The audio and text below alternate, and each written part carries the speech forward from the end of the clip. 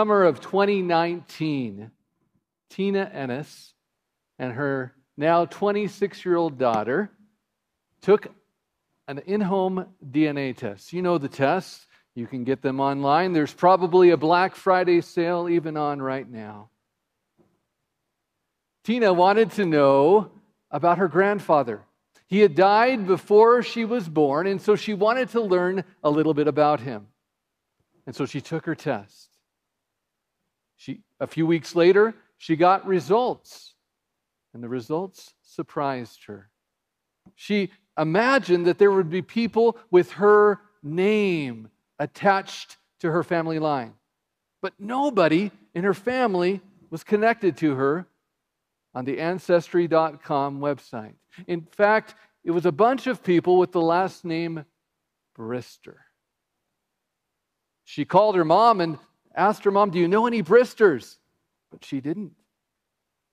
Eventually, she convinced her mom, Catherine, to take the same test. And here's a picture of Tina and Catherine. Catherine, her results came back. And for some reason, Tina and Catherine's test results didn't sync either. She figured at first that it was because she had stopped paying her Ancestry.com fee. Happens sometimes. But when she called the folks in Salt Lake, they said, no, it's okay. This is something, sometimes you learn some things on Ancestry.com. Tina's daughter became convinced that her mother had been switched at birth, but Tina wasn't so convinced of it herself. However, her daughter, being the online sleuth that she is, and her generation lends itself to be, got online and started looking for women in her area that had been born on the same day as her mother. Little by little by little, she whittled it down until she found somebody on Facebook, you know it's going to be Facebook, that looked a lot like her grandmother. Oh man.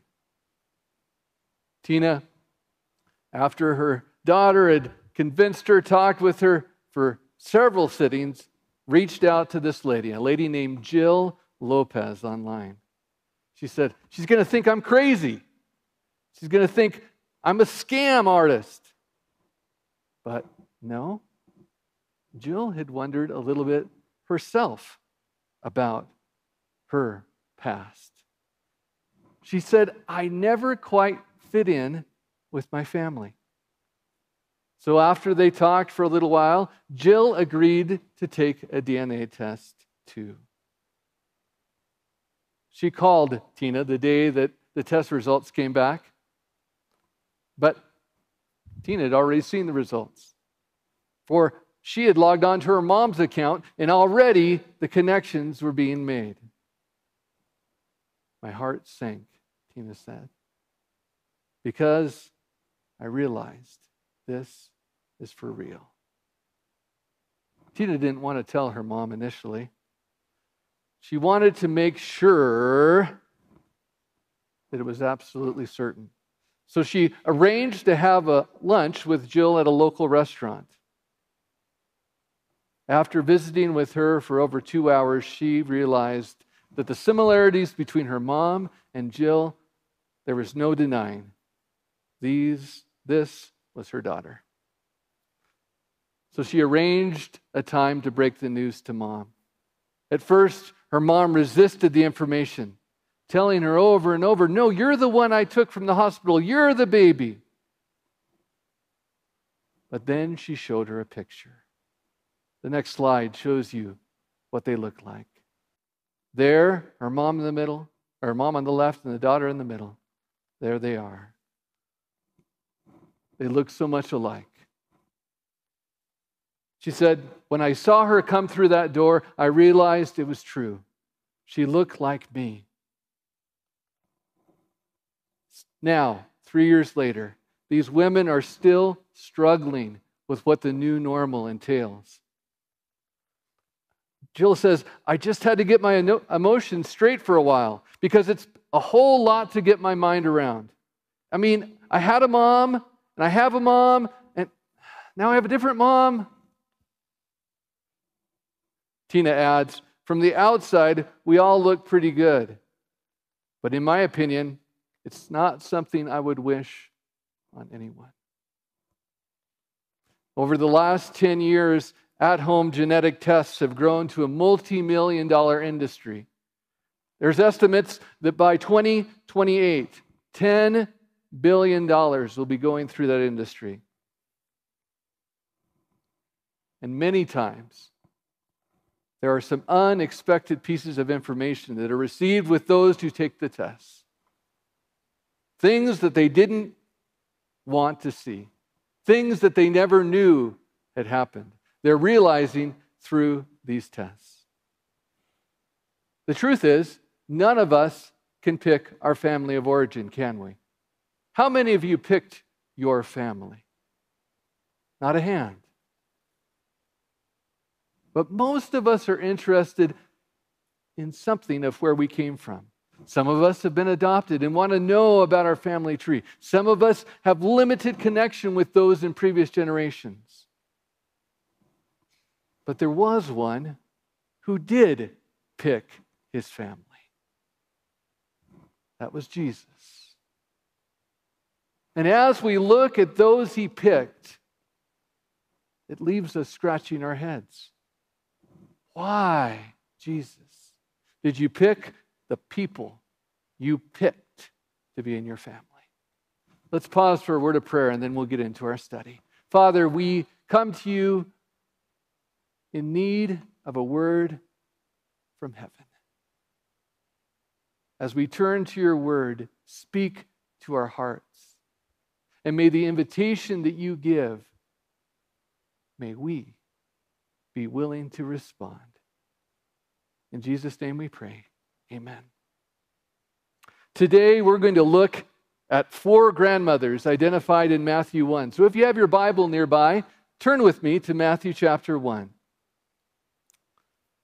As you turn there, I want to do a little chemistry experiment with you. Now, admittedly, I'm not a chemist. Admittedly, it wasn't my top class in academy. But let's say, for an instance, that we could take a beaker and we could mix up all the qualities that you would want in a grandmother. Let's play like a fantasy draft of grandmothers, okay? Well, let's look at some qualities. First, perhaps we would want someone athletic. Maybe someone like Serena Williams, someone that could endure hardship, someone that had grit and grime and could push through during difficult situations. Okay, that would be good. On top of physical strength, maybe we would want someone with a kind heart, someone that's generous, self-sacrificing, gentle. Let's mix in with Serena a little bit of Mother Teresa. Now we're getting somewhere. And then on top of physical strength, on top of grit and grime, we would want someone who was a stateswoman. Yeah, someone that perhaps even had a royal bearing. Let's add a little bit of Queen Elizabeth into our beaker. You mixing it up yet? And we'd want some brains as well.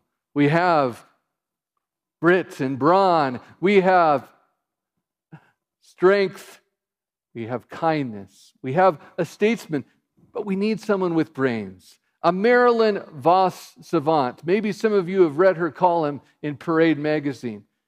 Guinness Book of World Records once listed her as the smartest woman in the world. It wouldn't hurt to have a little brains in the operation either. Nice genetics, wouldn't it? Wouldn't that be the composite of a perfect grandmother? But that's not what Jesus did. He didn't necessarily take the best and the brightest and the ones that people would say are the cream of the crop. Let's go back to Matthew 1 and start reading the genealogy. Matthew 1, and we'll start in verse 1. The book of the genealogy of Jesus Christ, the Son of God, the son of Abraham. Abraham begot Isaac. Isaac begot Jacob. And Jacob begot Judah and his brothers. Okay, it looks like it's going according to plan. We know those people. Those are all the patriarchs from Abraham down the line. Well, let's look at verse 3. So, it says in verse 3, Judah begot Perez and Zerah by Tamar. Perez begot Hezron, and Hezron begot Ram. Do you notice a word in verse 3 that's not found in verse 1 or 2? It's a two-letter word. It begins with the letter B and ends with the letter Y. The word by. We have our first grandmother. Her name is Tamar. Tamar. We need to learn something about her. But before that, let's continue in reading our verse. Matthew 1, and now verse 4. Ram begot Abinadab. Abinadab begot Nahshon. And Nahshon begot Salmon. Salmon begot Boaz by Rahab. Boaz begot Obed by Ruth. Obed begot Jesse. Two more grandmothers. First, we have Rahab. And next, we have Ruth. We must spend a little time on them as well. Let's continue on, though, before we go and read more of their story. Verse 6, and Jesse begot David the king. David the king begot Solomon. And here's our word again. By her who had been the wife of Uriah. Not even named, we find Bathsheba. That's right, a fourth grandmother. Man, now we have 4 cases that we'll look into. Let's begin first with Tamar. Turn with me in your Bibles to Genesis chapter 38. Genesis chapter 38. Sandwiched in between the narrative of Joseph before Egypt and Joseph in Egypt, is a chapter that's titled in my Bible, Judah and Tamar. It's interesting that if you were to go and look at some of the common places that we would read Bible stories, both for adults and for children, you won't find this story. It's not in those books. There's something about this story that makes people pause and wonder. Could it be that this story is just an anecdote that could be left off? I was reading some commentators, and one said, yeah, let's just skip through this one and continue on. But I don't believe that God would have allowed this to be in the Bible and there not be a lesson for us. Every word of Scripture is good for us to look into. So, let's look at this.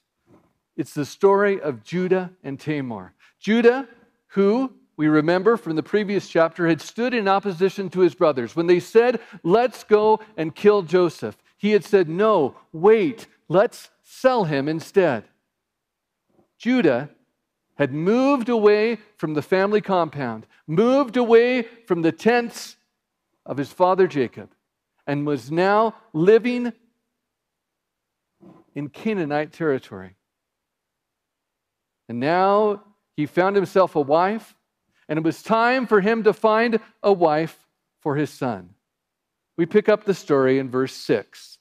Genesis chapter 38 and verse 6.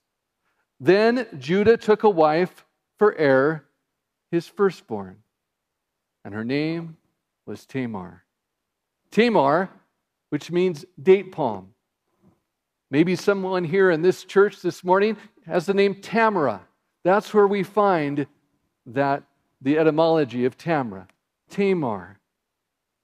Tamar married But was wicked. And the Bible says God killed him. Killed him before they were able to have any children. And following the regulations of the day, the Levirate regulations, try to say that word 5 times fast, Judah asked that his second son, Onan, marry Tamar to continue the family line. Onan married her, but refused to have children with her. And because of this, God killed him as well. Tamar, 2 brothers, both died, is left childless. And she looks and wonders, why, God? Why? And then, there's a younger brother, but he's not old enough to get married. And Judah says to himself, I'm not sure I want to give this boy anyway. This lady is not good luck. I gave my first son, and he died. I gave my second son, and he died. After a period of time, so Judah, I don't want to miss this ingredient, Judah decides that, hey, let's send her away with the promise that when my youngest son, Shelah, is grown, she can have him as a husband. So they send her away, and she keeps tabs of the family. She knows what's happening, and she learns that Judah's wife has died. And she realizes that Shelah's not coming to take her back anytime soon. This is where the story departs from our child books. She took things into her own hands. She had heard that Judah was out with the men.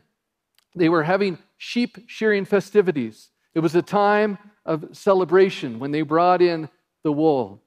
And so she dressed herself as a temple prostitute with the idea that she could allure Judah into conceiving a child with her.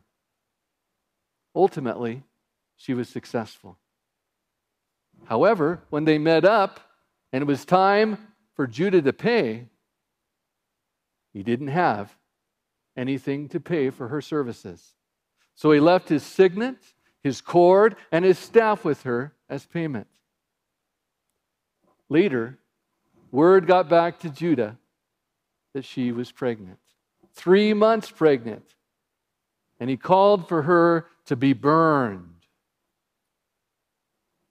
Tamar meekly pulled out of a bag 3 things: a signet, a cord, and a staff, and said, by the man who owns these was this child created. Judah realized his sin and was touched to the heart. Let's read what he says in verse 26. He said, she has been more righteous than I, because I did not give to her Shelah, my son. And he never knew her again. So why Tamar? Why Tamar? Why did Jesus choose her to be one of his grandmothers? Well, here are some ideas that I've come up with. Perhaps you have some of your own as you read the passage. Tamar represents those who are waiting. Perhaps you're waiting right now. You're waiting for a relationship to come to fruition. You're waiting for a job situation. You're waiting for physical healing. Maybe you're waiting for a child to come back to the Lord. Whatever it is, including Tamar in his genealogy, shows that Jesus is there for us who wait. He identifies with our waiting. And he says, I am with you in that wait. You are part of my family as you wait. Second, although admittedly Tamar took things into her own hands,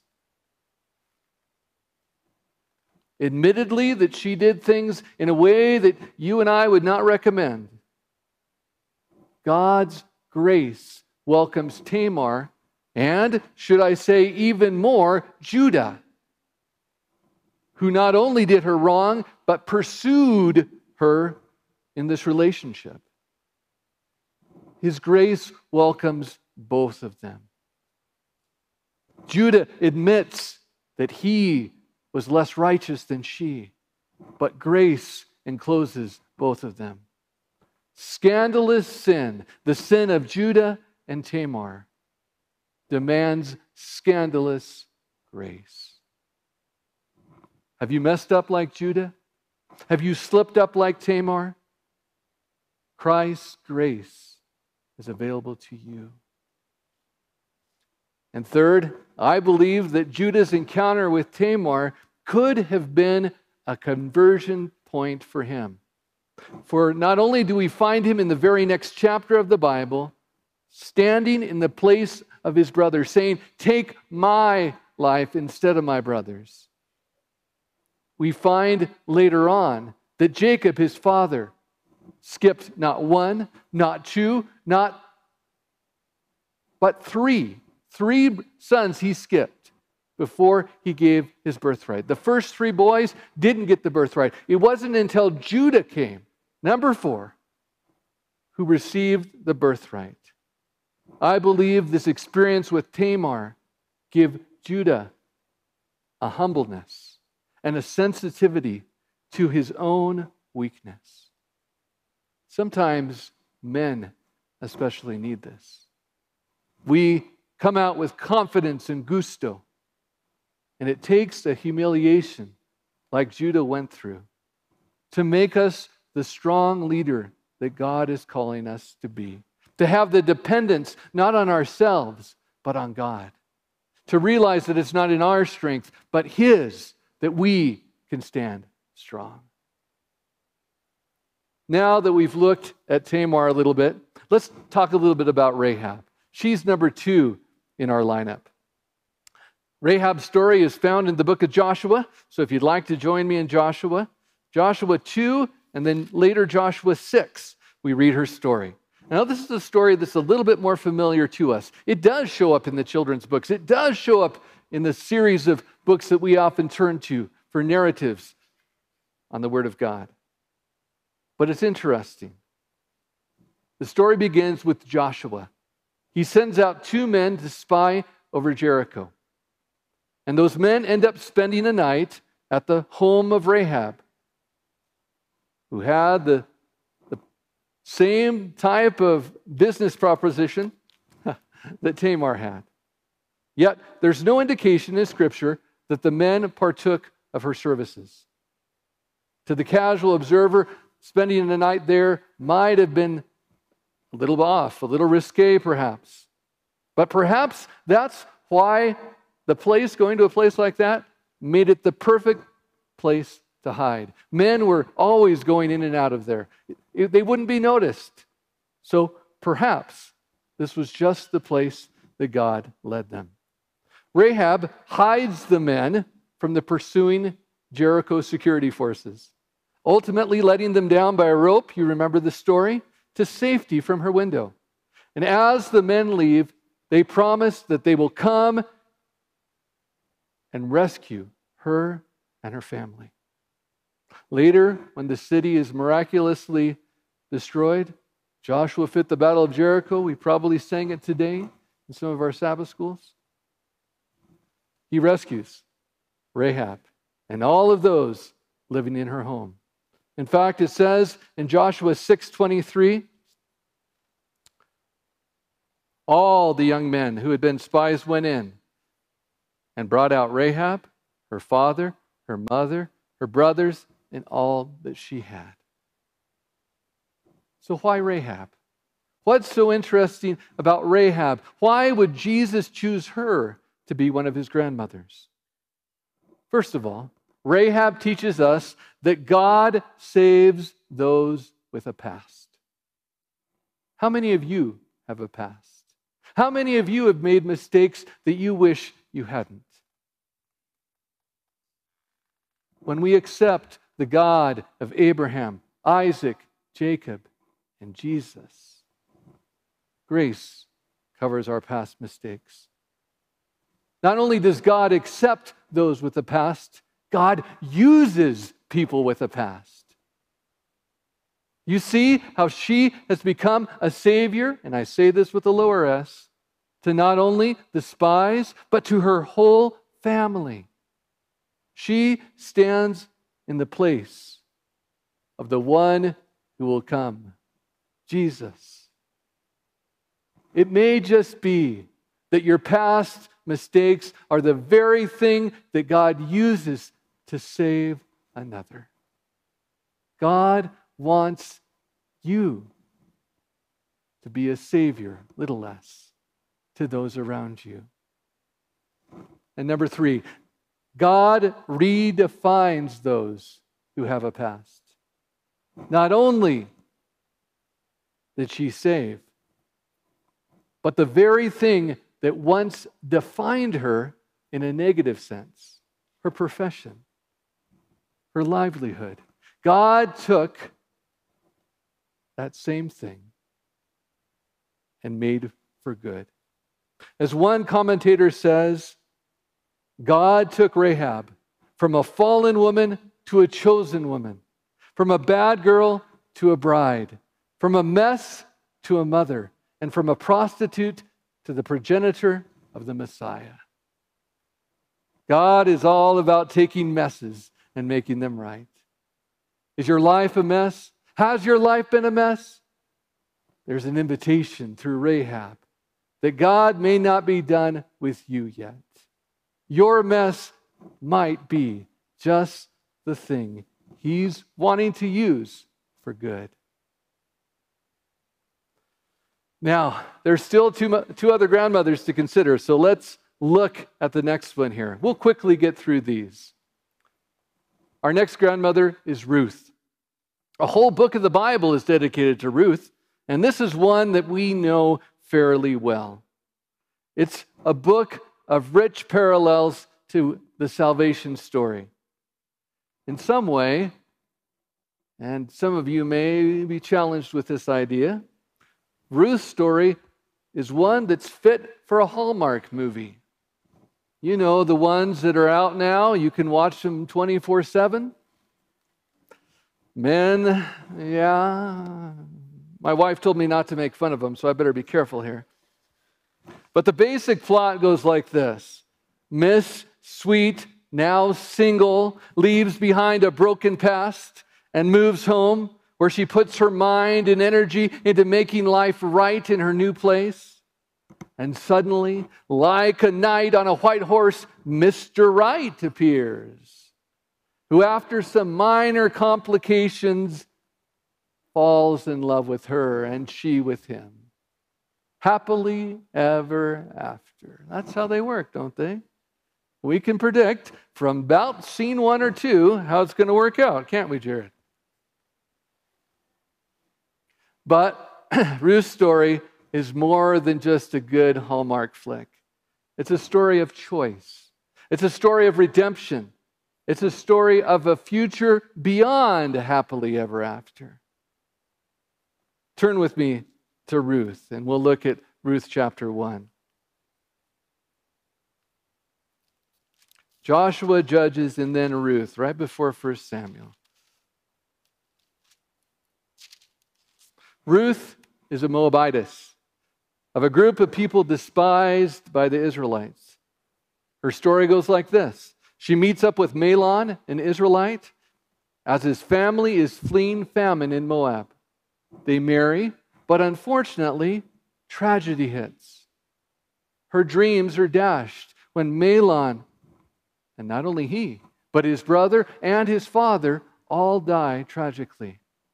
This leaves Ruth a widow, an orphan almost, with her sister-in-law Orpah and her mother-in-law Naomi. 3 ladies. Ruth is given a choice, as we remember, whether to stay in Midian or to continue on with Naomi back to Bethlehem. And her response, we find in Ruth chapter 1, verses 16 and 17, some of the most beautiful words in Scripture. But Ruth said, "Entreat me not to leave you or to turn back from following after you. For wherever you go, I will go. And wherever you lodge, I will lodge. Your people shall be my people, and your God, my God. Where you die, I will die, and there will I be buried. The Lord do so to me, and more also, if anything but death parts you and me. In this proclamation, she shows her loyalty not only to Naomi, but to God. She puts her feet firm and steady. And after making this decision, Ruth and Naomi, dirt poor, head to Bethlehem. There, Ruth, looking for work, meets the son of Rahab. Interesting how these stories connect. He is now an older, rich landowner. And more importantly, he's single. He's a relative of her father-in-law. And showing kindness to her allows Ruth to glean from his barley and wheat fields. Soon, Naomi, realizing the familial connections, hatches a plan. She said, Ruth, you see Boaz? Yeah. She convinces Ruth to quietly lie down at Boaz's feet as he rests following his evening meal. Startled by her arrival, Boaz asks Ruth what she's doing, and she asks to be taken under his wing. This is an indication of her desire to marry him.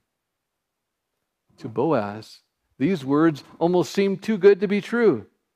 He'd thought about Ruth, but he figured, not me. I'm too old. She must be interested in a man closer to her age. It hadn't stopped him from investigating, though. You could tell that because he knew who the closest relative was. He had been thinking in his mind, if she's interested in me, this is what I'll have to do. And the next day, he's on the mission. He's consumed about securing Ruth's hand, seeking out the one relative closer to her, and negotiating her redemption. Ultimately, Ruth and Boaz marry and have a son named Obed, who goes on to have a son of his own named Jesse. So why Ruth? Well, here's some considerations. Number one, God seeks to bring hope to those who have lost hope. In her darkest moment, God gave Ruth a choice whether to trust his hand or to go her own way. And what a blessing he had in store for her. Number two, God invites us to look beyond earthly comforts, earthly attractions, the younger man, as it were, and to look for something better, something that he has in store for us. And number three, God wants to be like Boaz, our Goel, or kinsman redeemer.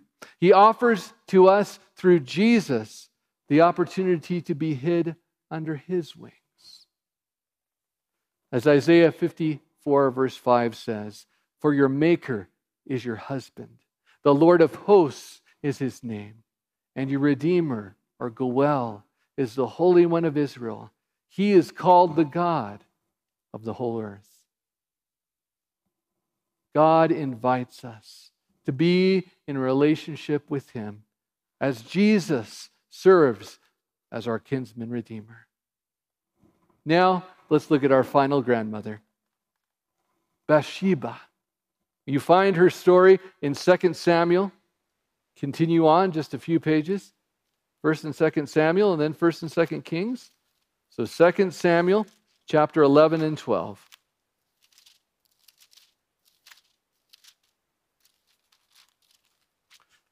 In this story, David, instead of joining his troops out in the battlefield as he was supposed to, is relaxing on his palace roof in Jerusalem.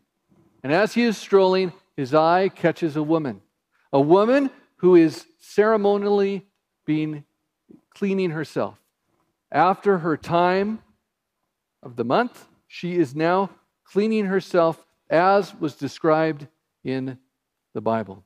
And many people, commentators, have actually said that it's very possible that she was very presentable when she was bathing. She wasn't bathing in the same mode that you and I would bathe. She's been bathing in a way that she could bathe in public. Nevertheless, as she bathes, David sees something he likes. His eye lingers, and he begins to admire. He calls for her to join him. But before he calls for her, he asks who she is. He finds out that not only is she the daughter of one of his top soldiers, she's the wife of yet another. The 30 top soldiers that he has, she's related to 2 of them. But that doesn't stop him from asking her to come. He invites her to come. He sleeps with her, and they conceive a child. Now, the problem is manifold for David. He has to figure out, how can we cover this up? So he invites her husband, Uriah, to come off the battlefield. Yet, Uriah, much more noble than David, refuses the invitation. After Uriah turns him away there, he places Uriah in the very thick of battle, sentencing him basically to death. After Uriah dies, David takes Bathsheba as his wife, thinking everything was covered. But as we know with sin, we can never truly cover it all. Verse 27 of chapter 11 says, "The thing David had done displeased the Lord. And God sent Nathan, his prophet, to expose the wickedness that David had done, telling him that although he would die, his sin would cost him not his own life." Excuse me, let me say that again. Telling him that although he would not die, his sin would cost him the life of his son. The baby that was born to Bathsheba would die. What a painful consequence. Not only for David, but even more for Bathsheba. She was brought in against her will, conceived a child, and then the baby dies as a curse.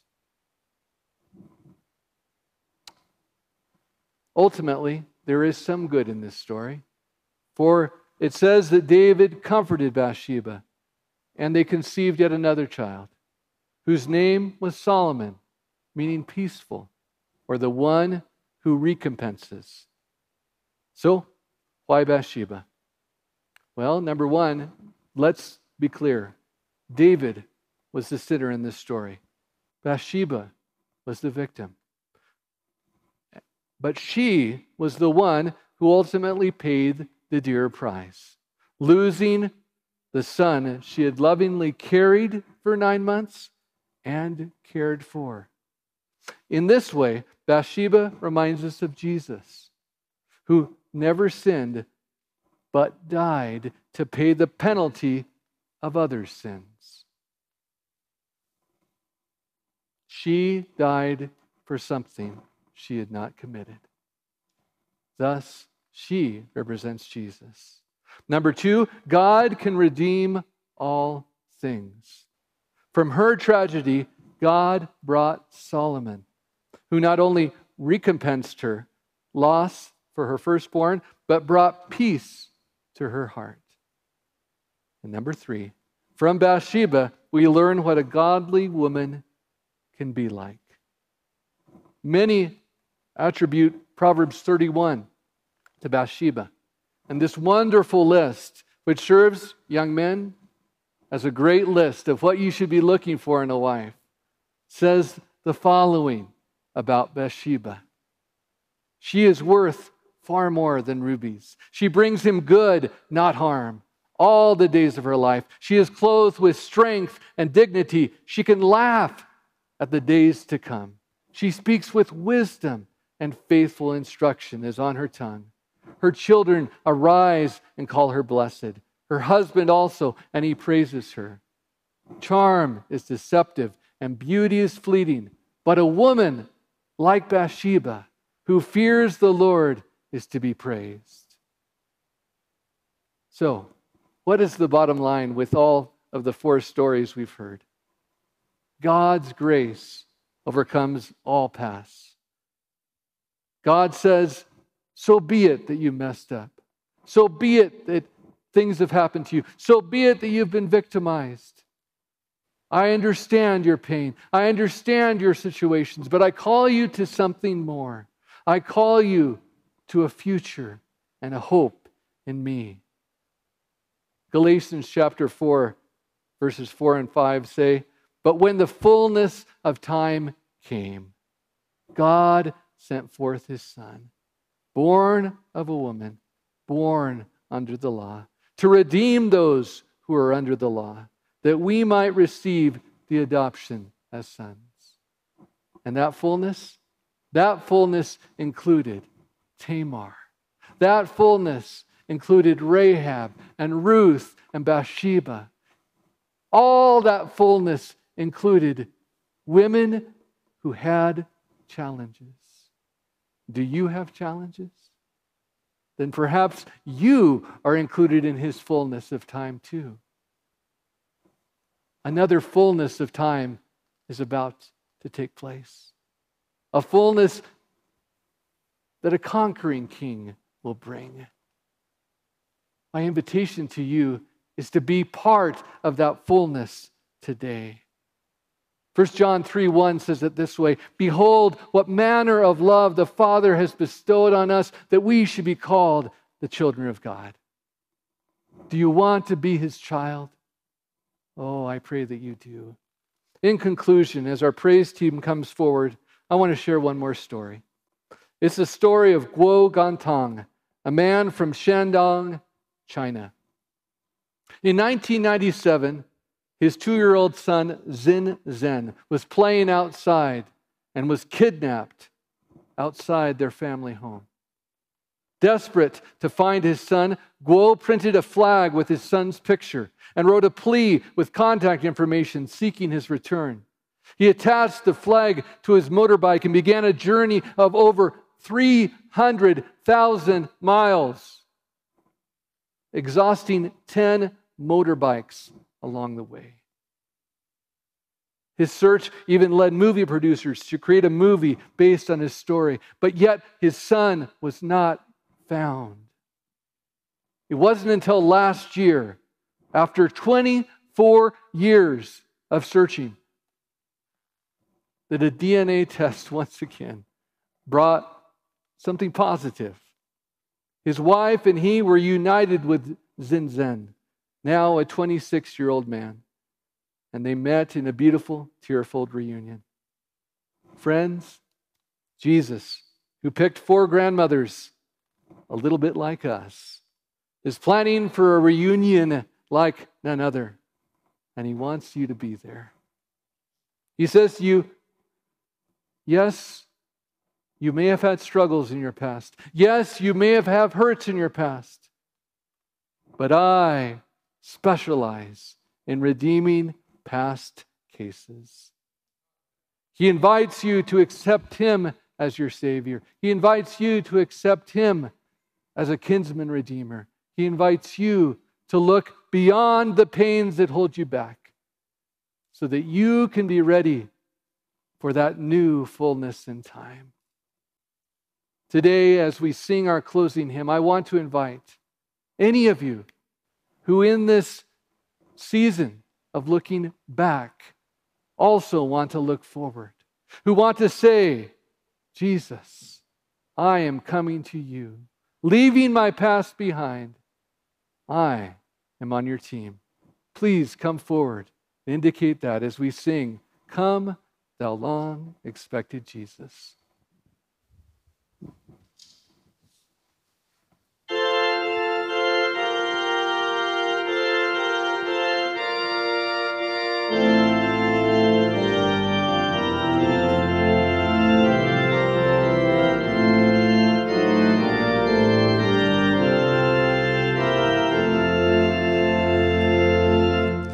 Come, thou long expected Jesus, born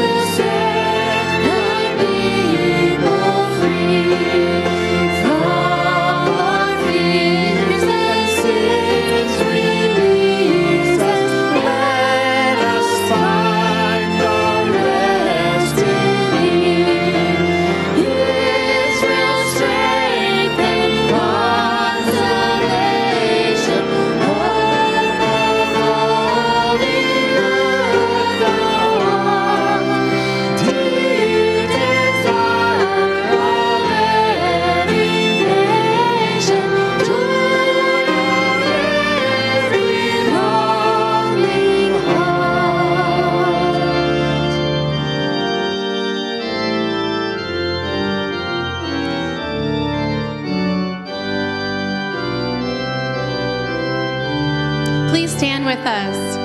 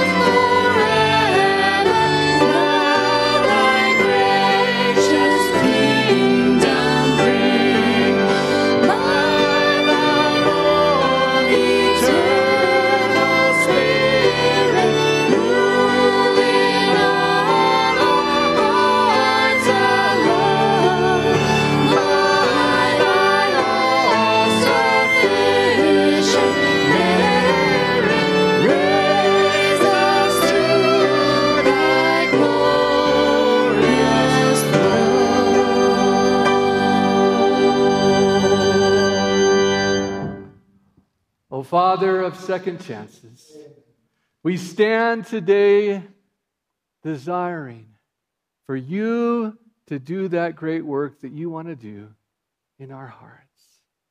Dismiss us with your blessing. And as we go, may we choose, dear Jesus, that your God will be our God. May we cement this prayer today so that we can be ready for that great reunion day. In the fullness of time, may we be there. We pray in Jesus' name. Amen.